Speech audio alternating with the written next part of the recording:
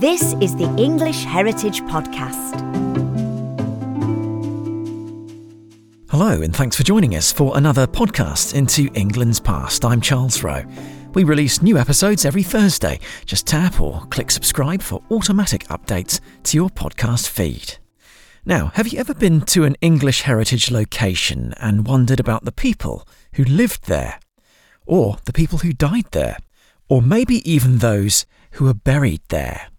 Well, there's one English heritage site that tells the story of the lives and deaths of nearly 3,000 people across 1,000 years. And it's St Peter's Church at Barton-on-the-Humber in North Lincolnshire. Because inside it is something called an ossuary, which stores bones. Joining us now to reveal why St Peter's Church has an ossuary and the story of the church itself are our two guests. Hello, Kevin Booth, Senior Curator of Collections for English Heritage. Hello, I'm Simon Mays. I'm Senior Human Skeletal Biologist for Historic England. Lovely. Thank you both for coming on. We'll start off with Kevin and begin with the word ossuary. It's not one of those words that you normally come across in daily life. What does it mean and where does it come from? It's not, no. Ossuary, it's a home for, a place for, a receptacle for bones.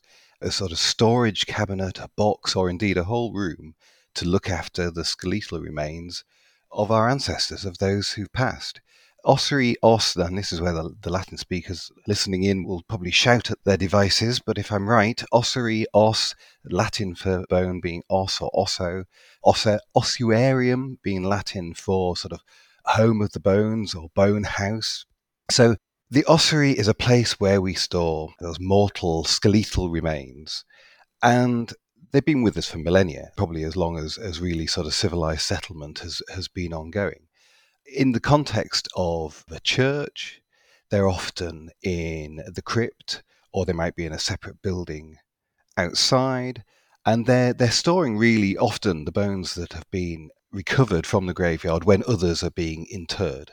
And those bones will get stored, not necessarily by individual, but often just by body type. So you might have all the long bones here and the skull stacked up here and the arm bones there. And it can have quite a sort of decorative effect in some ways. And strangely, in some churches, they've even used the skeletal remains to create deliberately decorative surfaces within the body of the church.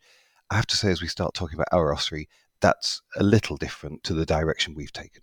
Yes, I think yours is more sort of organised into drawers and this sort of thing, isn't it? But I hope so. Yeah, we'll get onto that one.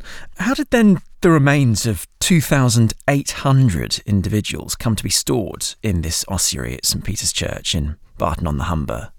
Well, these are, I'm sure we'll come on to this in more detail, these are the excavated remains of the people of Barton. The people of Barton from the 11th century through to the mid-19th. So recovered by archaeologists in the late 1970s, early 1980s, and returned to the church into this purpose-built space in 2007. And they're a resource for research, and clearly it's a sort of respectful way in which to treat those people who lived, died, and were buried in Barton. Can you describe how big this ossuary is and where it is in the church? Is it underground in the church, for example?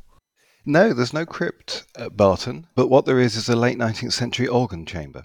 The organ was removed in the 1970s and it was an empty space ever since, and it actually proved a perfect space to create this store. We've been able to wall the chamber in, create a mezzanine floor, and it's a modern museum store.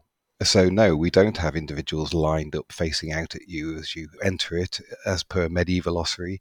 There are a mass of cardboard boxes with every individual carefully stored discreetly and uniquely and properly documented on modern roller racking within a modern museum facility in the organ chamber at the church.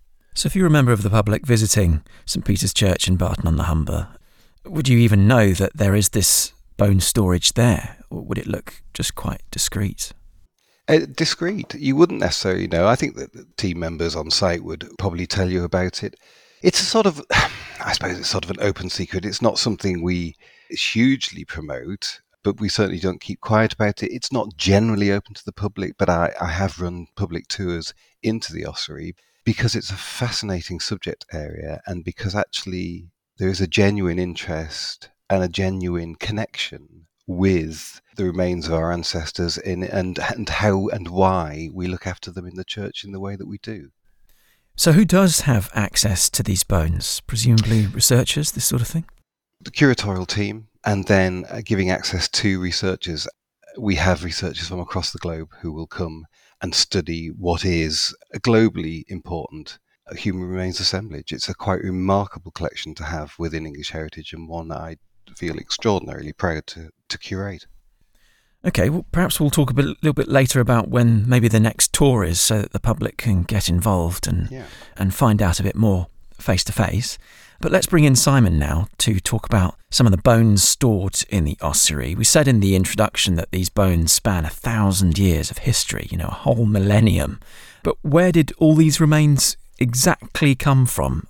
Obviously, Kevin's mentioned that they're from the local area, but could you give us a bit more specificity? Well, the graves come partly from inside the church, but most of them come from the churchyard in the area immediately surrounding the church. And we think they represent around 10% of the total burials that were ever made in the church and churchyard.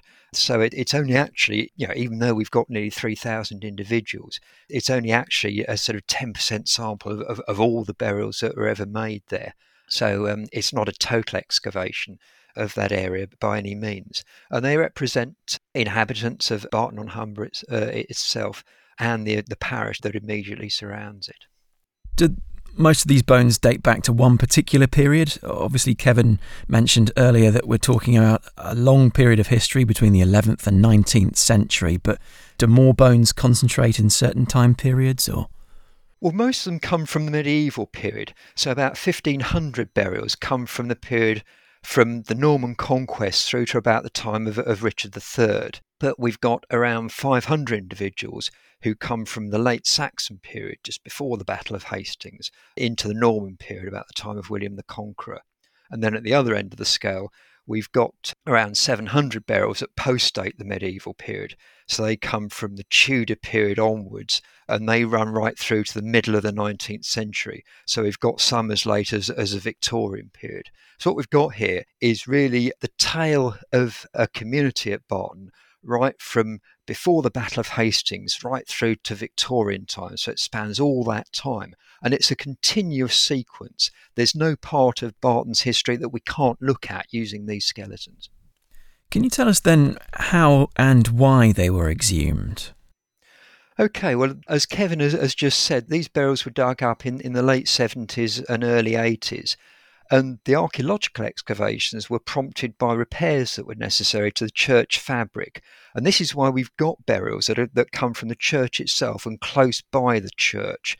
We didn't do excavations in the sort of outer areas of the churchyard, because the repairs that were necessary to the church meant that we didn't need to disturb burials right at the edges of the churchyard. So those were left alone. We didn't need to disturb them, so we didn't. So really, we've only disturbed those burials that were necessary in order to permit repairs to the church fabric.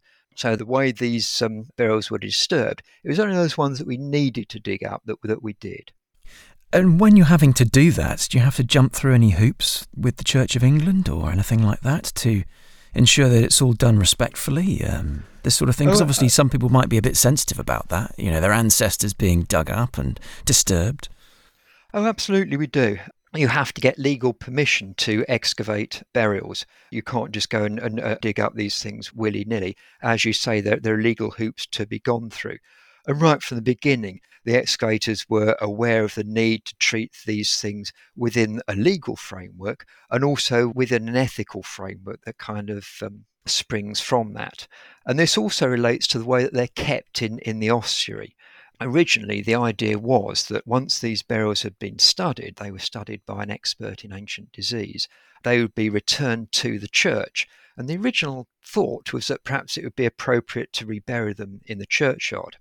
But this is where the ethics comes in again, because once these bones had been studied and their importance had been realised, it was also realised that it would be unethical just to bury these bones in a hole in the ground, because that would prevent future generations from learning about the community at Barton even more from them. It was obvious that as new techniques were discovered, we could learn a lot more from these bones. And so the decision was made to place them in the church instead of reburying them. And so the idea there was the church is still consecrated, even though it's not used for worship anymore. It's still a consecrated space. And so the ethics in that sense were satisfied by returning the burials to a consecrated space, and that's respectful. But also the ethics in terms of learning about the past were satisfied in that they're still accessible for researchers. So that was why that decision was taken as well. Okay. What's the distribution then of the remains of men, women, children, and I'm sure infants as well? Well, it's quite interesting actually. When we look at skeletons, we can't determine the sex of the children, and about a third of the burials are of children.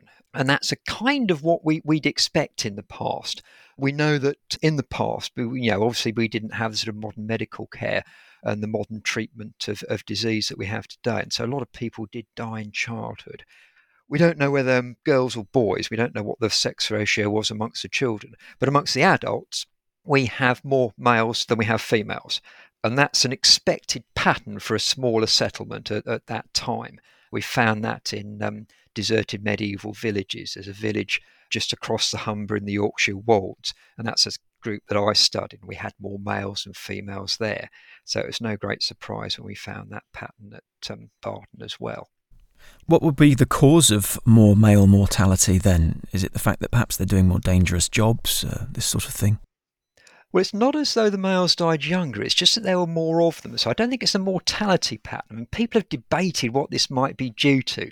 My argument is that it may be due to female-led migration into towns. And this is particularly so in the later medieval period. You have opportunities for female employment in towns. So you've got females going into domestic service, for example. You have females going into the textile industry, the wool spinning industry, which is particularly important in the late medieval period. So you have this great draw of employment opportunities in towns like Hull and York. And so when you look at cemeteries from those places, you have more females than males. And so you have the smaller settlements tend to show the reverse pattern. That's not an argument that's accepted by everybody, but I think it does explain the patterns that we see in the data. So that may be an explanation for the sorts of sex imbalances in favour of males that you see in places like Barton and to a greater extent in the smaller settlements like Warren Percy in the Yorkshire Wolds. I suppose we're talking about a huge amount of time as well between these different individuals. I suppose there could be multiple reasons for the distribution of bones that we could do another podcast on, really. But you spoke about occupations and moving to towns and job searching. Speaking of occupations, do we know what jobs might have been associated with some of the burials and the names? Any headstones associated with these people? Well, yeah, when you talk about occupations, the main way in which we look at occupations in the past is to identify named individuals and then look back through the historical record to associate a name with a particular job.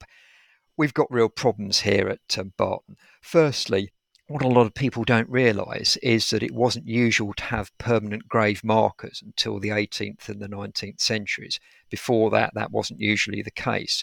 And so, given the date range of the burials at Barton, the vast majority of people are anonymous. They wouldn't have had permanent headstones. The other problem we have at Barton is that older photographs of the churchyard there show a forest of headstones. Unfortunately, these were cleared in the mid-20th century. So we can't now, even for the 18th and 19th century burials that originally had headstones, we can't actually unite the headstone with the grave it originally marked, because unfortunately a lot of them were moved in the mid-20th century. So we've got a handful of burials from the 19th century which we can actually unite names with, because they've got plates on their coffins which actually identify the individual. But for sort of 99 point something percent, they're anonymous individuals. We do in fact have 4 medieval people who we can say for sure what their occupations were.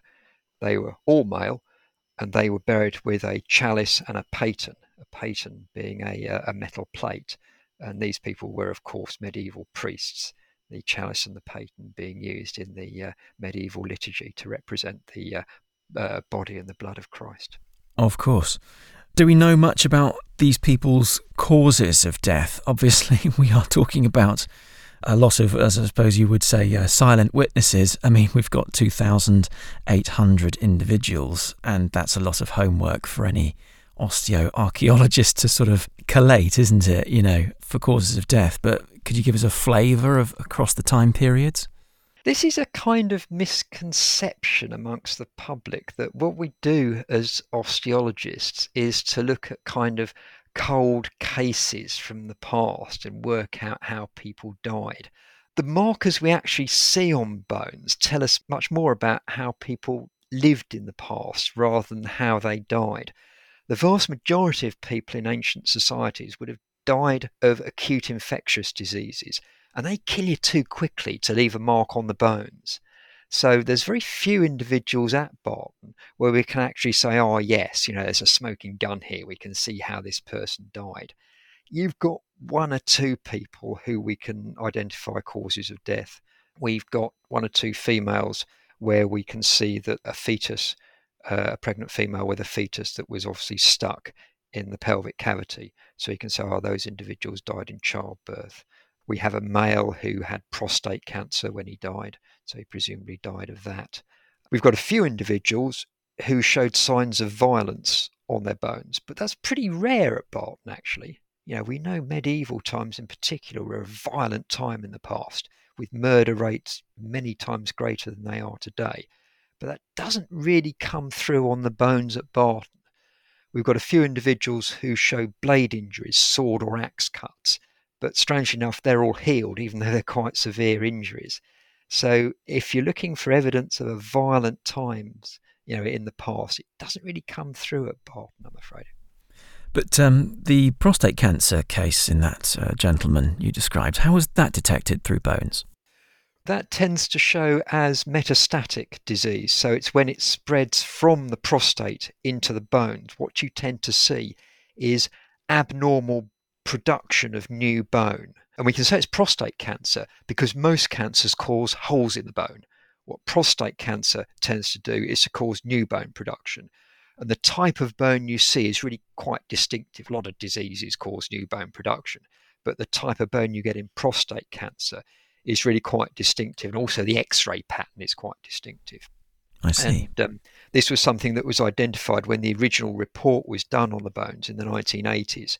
The person who did the bone report worked at Bristol Royal Infirmary, and she was pretty familiar with modern cases of cancer. So she recognised this pretty well straight away.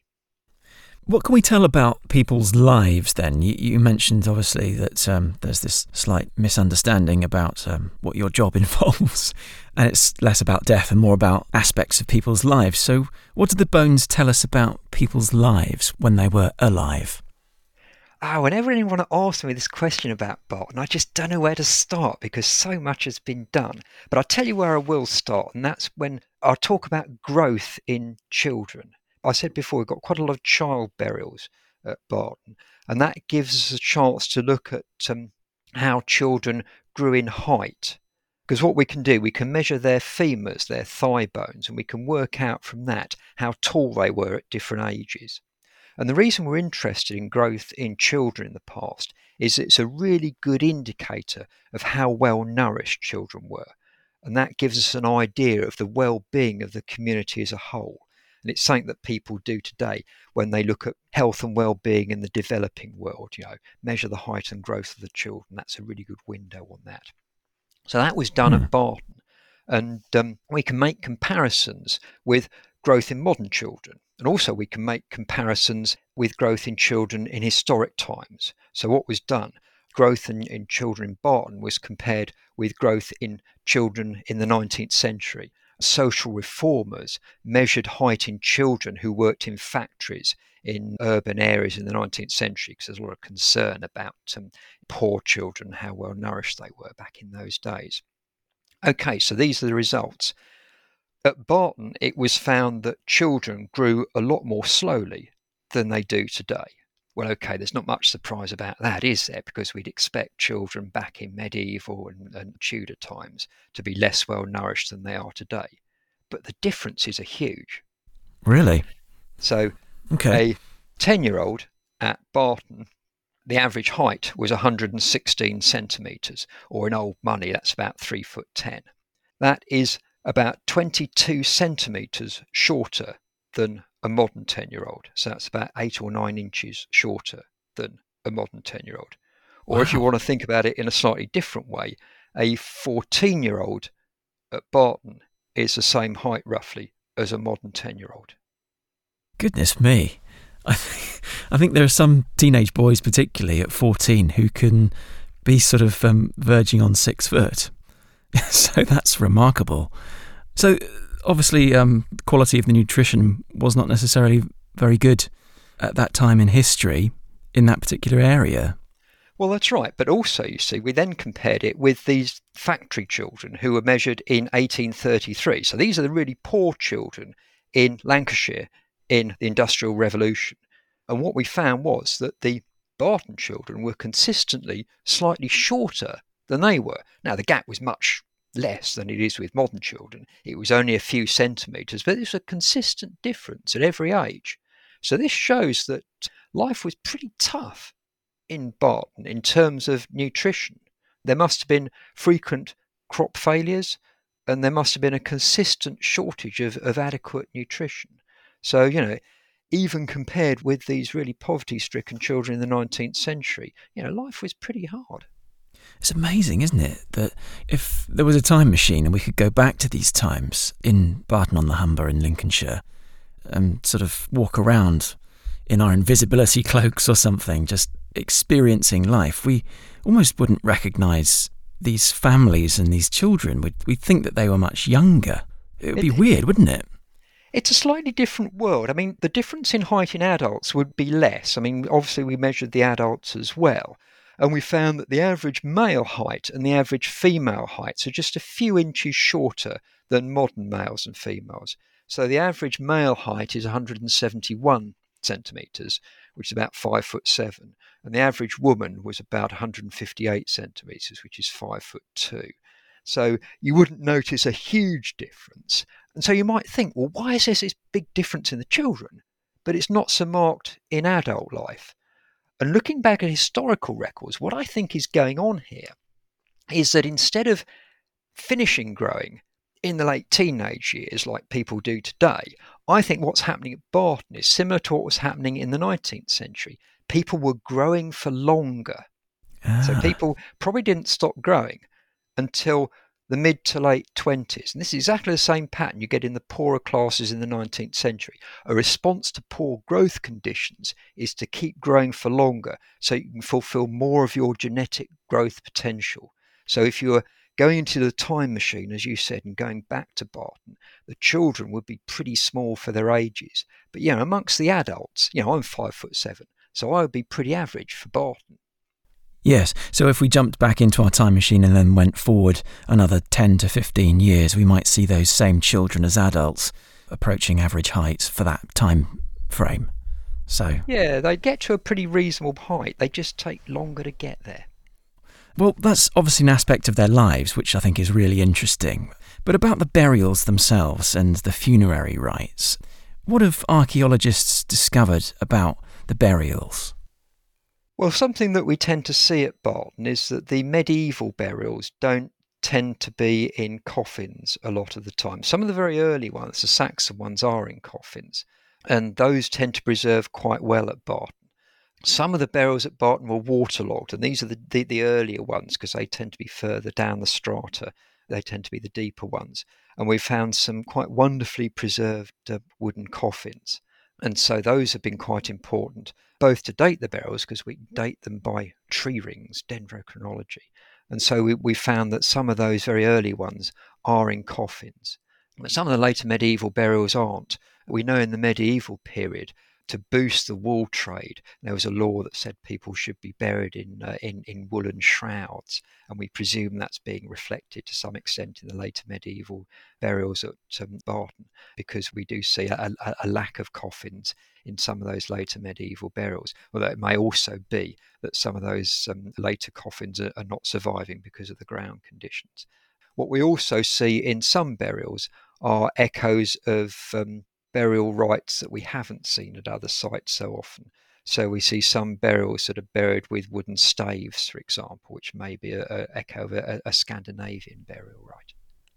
Okay, can you talk a bit more about how wood survives in certain conditions? Because obviously some of these coffins haven't lasted and some have. So what were the conditions that enabled a coffin to still be sort of visible, and how intact was it? You tend to need consistently waterlogged conditions for wood to survive. And obviously that's not common in Britain. You tend to get intermittent wet and dry soils in Britain. So that means the wood just decays and you either see just a soil stain or nothing at all.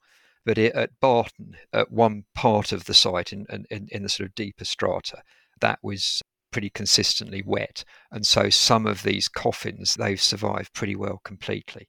And in the exhibition at Barton last time I was up there was one of these on display. And it really is pretty impressive the way that survived, 800 or 900 years in the ground. Mm. Are there any other aspects of the burials that modern people might find really interesting? Well, we've done quite a lot of research. As I say, it's quite hard to know where to start. We've done some more modern work on biomolecules. The thing about growth is something you can get just by measuring the bones, so it's quite a simple technique.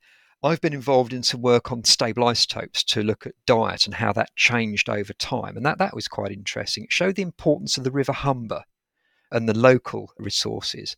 Obviously, Barton is mainly a farming community, and most of the diet people ate came from the farm animals and the crops that they grew. But in medieval times, we know that marine fish became increasingly important as supplementary sources of protein.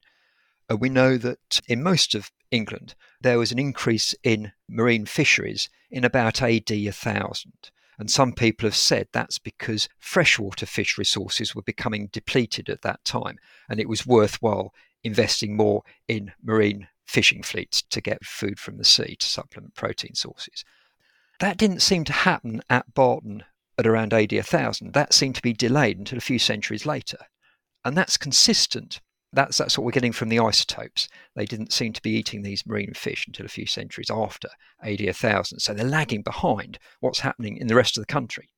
So why is that? Well, the obvious answer to that is that the River Humber is continuing to supply them with freshwater fish to supplement their protein sources.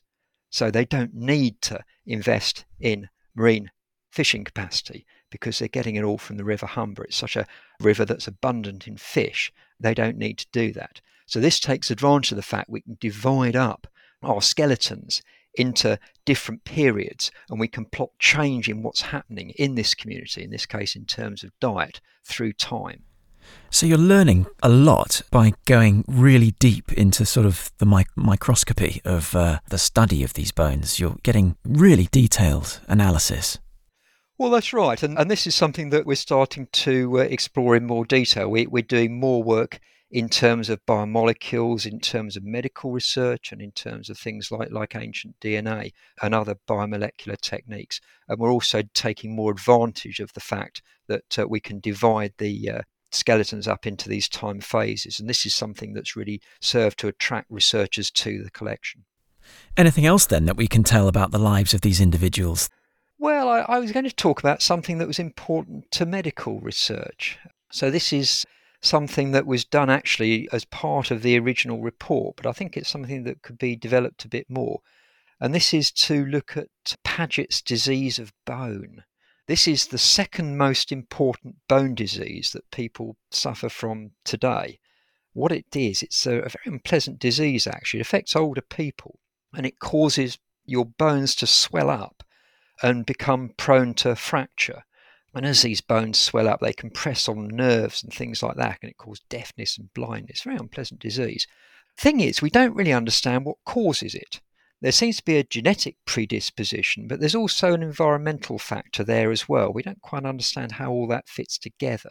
Today, it seems to be a disease that principally affects populations from Britain, and there seem to be hotspots for it. It's particularly common in Lancashire, for example. We just don't know why. So it's very interesting to study this disease in ancient populations, because do the same hotspots that exist today exist in the past? Because that's going to tell us something about what the cause of the disease might be.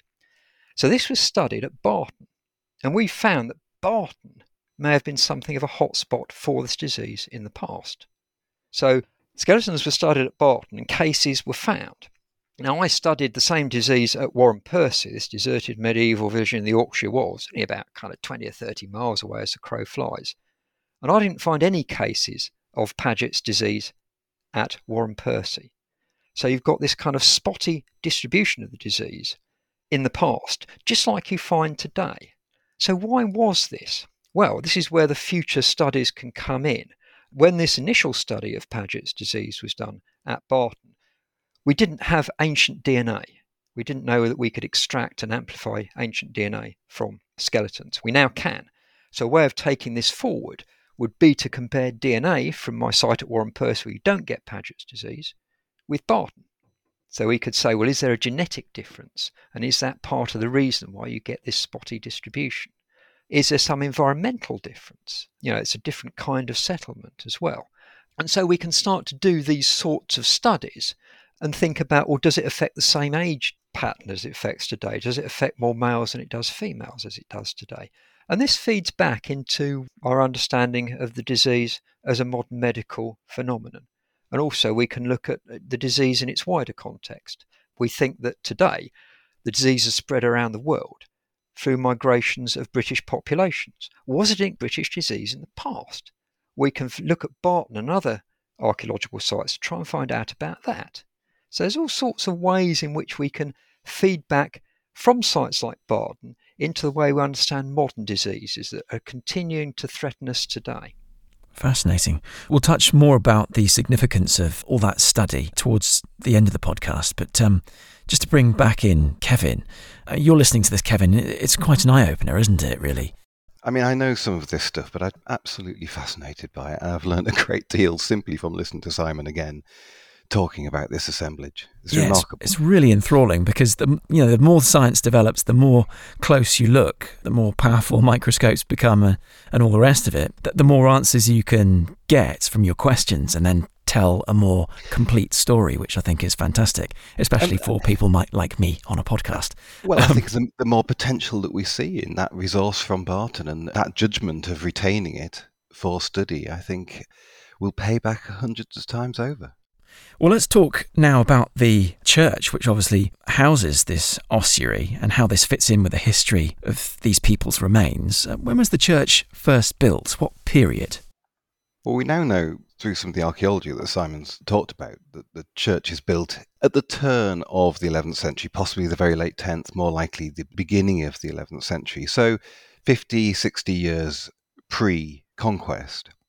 This was sort of understood from the 19th century. Barton is actually a bit of a cause célèbre in architectural history circles. A chap called Thomas Rickman, who was an architect, was touring the country in the early 19th century, and he came to Barton. And at the time, the general understanding was that the Anglo-Saxons did not build in stone, and there was no stone buildings remaining pre-conquest.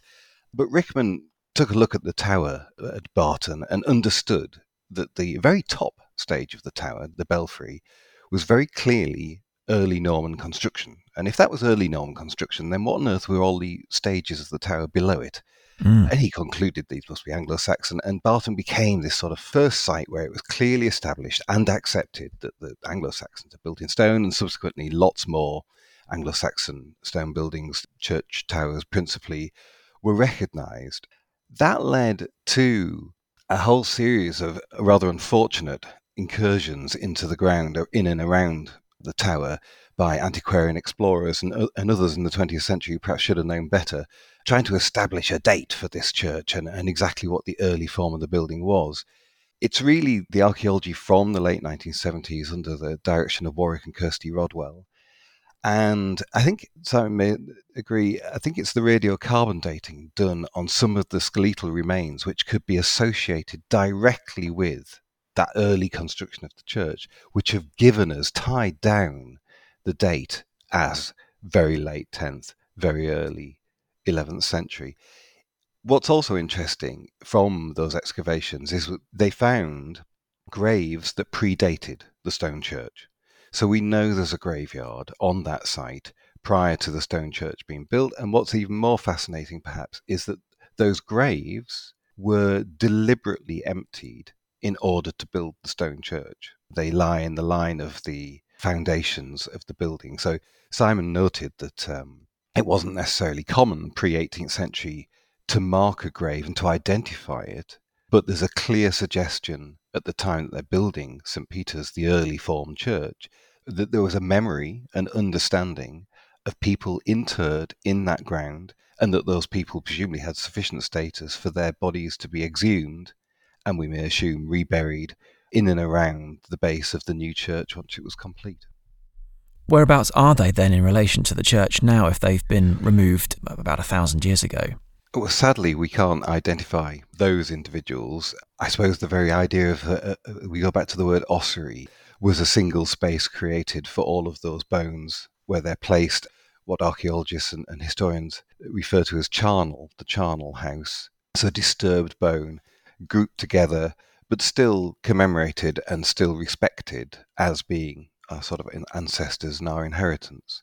So difficult to know, but we do have a whole series of graves, individuals that we could recognize as articulated remains from the pre-conquest period. Simon mentions as many as 500 individuals, which we can associate with the sort of stratigraphy, the archaeological horizons that map with that very early church.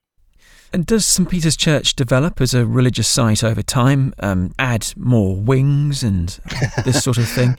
Well, St. Peter's is actually sometimes called, and may still be, the most studied English parish church. And the work of the excavations and onwards sort of recovered and understood in incredible detail the gradual progression of the buildings, its footprint, and the development of the sort of interiors and the social history aspect of the church. It begins as this tiny, what we'd see as tiny little 3-cell building. It has a tower at the centre, which can be seen as the nave.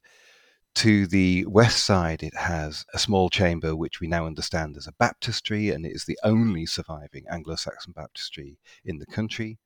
And to the east of that, now demolished, was a small chancel. So the classic sort of elements of the early church, if you like, quite possibly built as a private church attached to the local manor. But we know that by the 12th century it's functioning as the parish church for Barton, and that's how it remains right up until it's made redundant in 1971, 1972. And like any English parish church, it grows and changes and adapts over time. The chancel is demolished, an early Norman nave is attached. Then some aisles are attached, and then the nave is extended, and then the aisles are widened. And then in the 15th century, you get an impressive chancel put up on the east end, and then perhaps the roof is raised and a clerestory is put in. So it has all these developments, all of which are seen in the archaeological footprint, and the Rodwells were able to identify as they dug down and as they progressed through the different phases of the structural remains. They were able to associate the different phases of the burials they were coming across in relation to those structures as well. So again, as Simon has suggested, the burial remains at Barton, we don't have gaps. We're remarkably able to give quite a consistent chronological account of the burial, precisely because we can give such a clear account of the change of the building over, 900 years. So how does the church appear to the modern visitor now? Presumably it's in this crucifix shape that many churches would be in. Well, it's not. It's sort of in a classic English parish. It is a classic English parish church. It's what, the architecture may differ with regions, but it's kind of what you expect. You go in through a porch at the west end. There is a nave with a chancel beyond, and the nave in this instance has aisles, an augur, a chamber, and a vestry have been added. It's not of a size that has the transepts that create the cruciform shape. It doesn't have a tower dividing the nave from the chancel. Instead, it has this incredible 11th century survival tower at its west end. It's a building in some ways that loses that character of a church when you enter, because the pews A lot of the wall monuments, a lot of the furniture and the soft furnishings which you might associate with a particular smell perhaps that you get from oak pews and soft furnishings as you enter a parish church, they were removed in the 1970s after the building is made redundant. A lot of the fixtures and fittings were taken across to the nearby St Mary's Church, another huge and incredibly impressive late medieval building, just a couple of hundred yards from St Peter's itself. So what you get now as you enter in is actually an incredibly light building, a building with astonishing acoustics, and which we've now put in place an exhibition which charts the history of the building and the history of the people through the record of their bone in the way that Simon has been discussing. I see. So as an English heritage location now, does it ever have any sort of one-off church services that hark back to its past? Yeah, we do for special occasions, particularly perhaps carol services at Christmas can be hosted in the church, and it showcases the amazing acoustics that this building has. One particular service that we held at St Peter's was when we had just finished returning all of the 2,803 individuals back to the church in 2007, when we just finished the ossuary. And the priest in charge of St Mary's Church in the town organised a service, and we placed one Saxon, one medieval, and one post-medieval burial on the altar in the chancel. And David read out the Lord's Prayer in Anglo-Saxon, in Latin, and in English. And we had about 200 members of the community there to acknowledge and recognise the return of their ancestors into their midst. Oh, that's a very nice touch, and great that you were able to communicate that across the different time periods as well. Let's bring back Simon into the conversation. He's our human skeletal biologist at Historic England. We've been charting over this episode, Simon, the many layers of history related to St Peter's Church at Barton-on-the-Humber and the local people whose lives and deaths are intrinsically linked to it. Given the vast collection of bones, how important is this ossuary to the study of human life in England and to history in general? Well, I think that what we've got to remember is that in museums in England, there are an awful lot of skeletons in stores and various other places. But most archaeology takes place in towns and cities because that's where the development is. Most buildings and other development takes place in those locations. What we lack is big collections of skeletons from small settlements, because that's not where they tend to be disturbed by development. We know a little bit about deserted medieval villages. I've referred to Warren Percy in the Yorkshire Wolds, very famous site where we know about the village there. And we've got various other infrastructure projects going on at the moment that will go through deserted villages, and we'll get some skeletons from them. But the character of Barton is very specific. It's a small riverside market town. And to my knowledge, I don't think we really know anything very much about the skeletal biology and the health of those populations. And so it really fills in an important gap in our knowledge. And it gives us a kind of information that we can't get from historical records. They tell us very little about disease in populations. The idea that medics would go out and measure how common a disease was in a population is a really recent idea. You can't get that even for diseases that medics could recognise reliably. Even things like rickets in the 19th century. You know, you say, well, how common was rickets in 19th century London? You won't get that information from historical documents. And so for less well-known diseases, it's absolutely hopeless. What you need to do is study skeletons. And so these skeletons provide a unique insight into a very specific kind of settlement that we don't really know very much about at all. And so those things make Barton really extremely important. And another thing that shows how important it is that I regularly go to scientific conferences where bone people like me meet up and discuss the latest research. And it's actually a rare conference of that type that I go to that Barton isn't mentioned, because we get so many people from around the world coming to study it. They're always presenting their results at these cutting-edge scientific conferences. So, as well as being important in telling us about the history of that particular place, it's also important to scientists who want to develop new methods and who want to increase our understanding of populations in Britain generally. And so, it's very hard to overstate its importance scientifically. So it's just interesting to me that it almost seems quite like chance that the archaeology took place in the 1970s and 80s, and then suddenly the site took on almost a global significance as a result of that. Well, I think it's sort of down to the foresight, firstly, of people like Warwick Rodwell, who appreciated the significance of the archaeology, both of the church and of the burials, and also to the way in which the bones were then not reburied, but their future significance was appreciated. I think you've got two kind of separate events at which people made decisions that had long-term consequences. I think if I just come in there slightly, actually, Charles, Simon's absolutely right. The kind of foresight of Warwick and Kirsty Rodwell in recognising the potential value of, I mean, the excavation started in the baptistry. It was looking at very specific information about the date of this baptistry and trying to prove the point that it was Anglo-Saxon, but that they had the understanding and the foresight, really through their excavations, to develop the practice of burial archaeology, not of understanding how people interred, how the stratigraphy works, what the nature of burials are, coffin, shroud, the positional aspects of these individuals, as well as then retaining and in the individuals themselves. And in some way, this speaks back to the idea of properties in care, the English heritage portfolio being in the care of the state, and the ability for us to take an exceptional look at elements of this country's history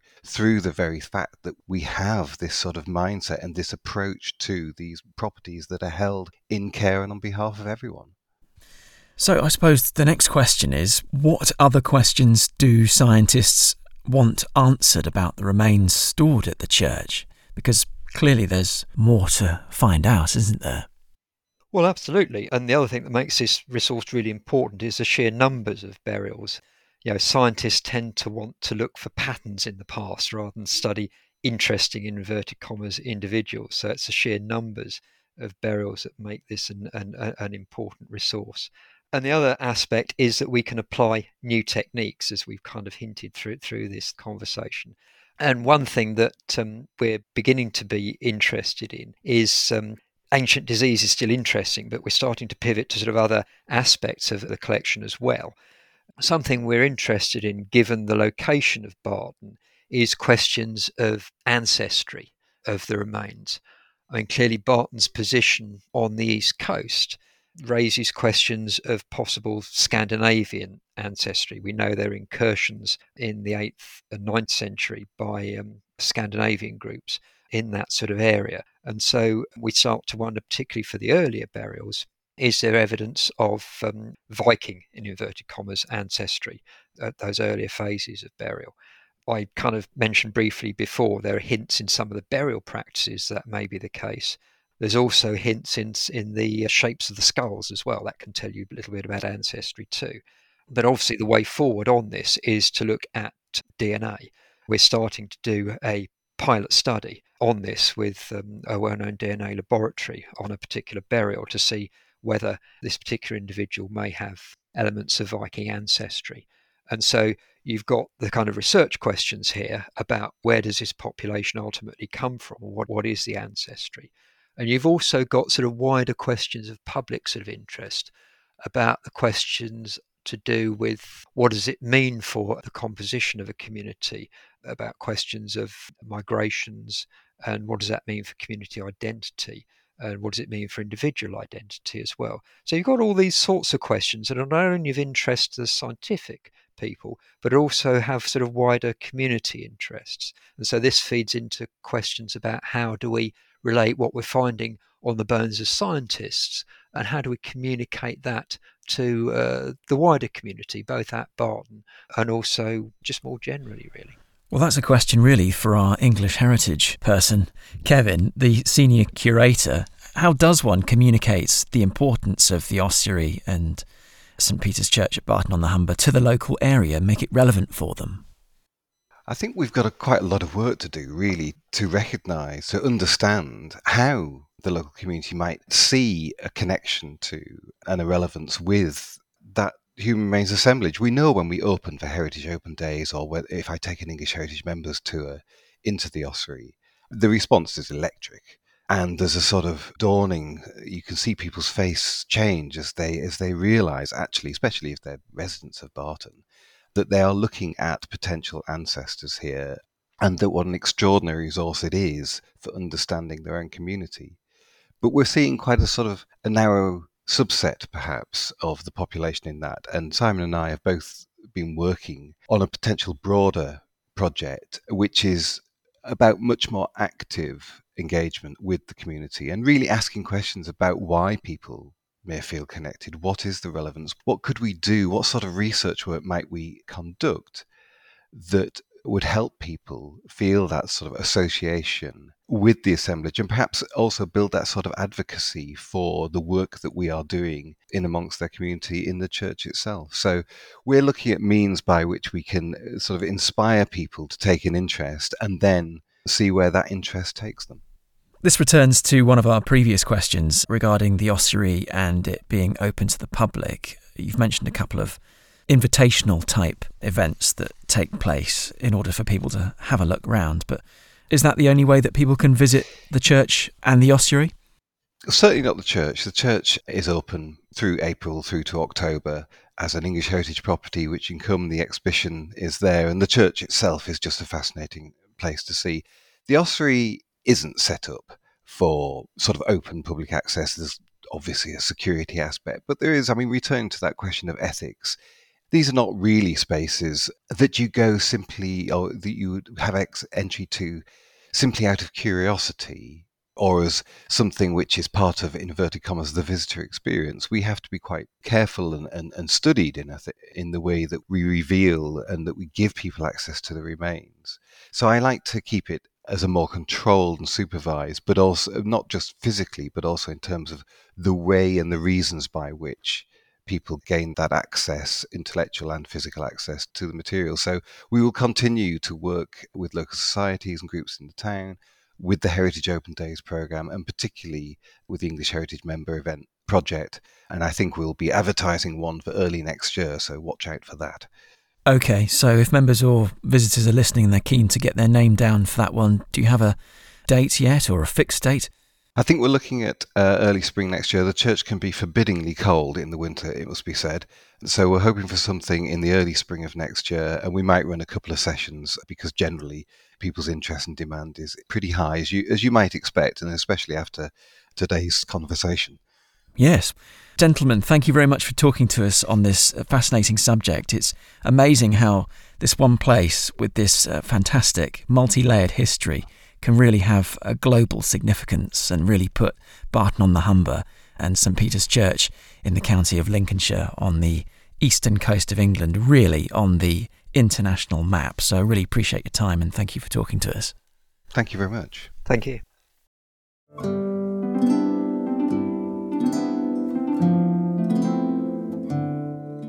You've been listening to the English Heritage Podcast. Next week we're talking about another religious site, Revo Abbey in North Yorkshire, and its ingenious water management. They would have had a wellhead from springs just on a hillside and piped the water down, being utilised all the way through the site and the waste leaving the site into the river at the bottom. Thanks for listening. See you next time.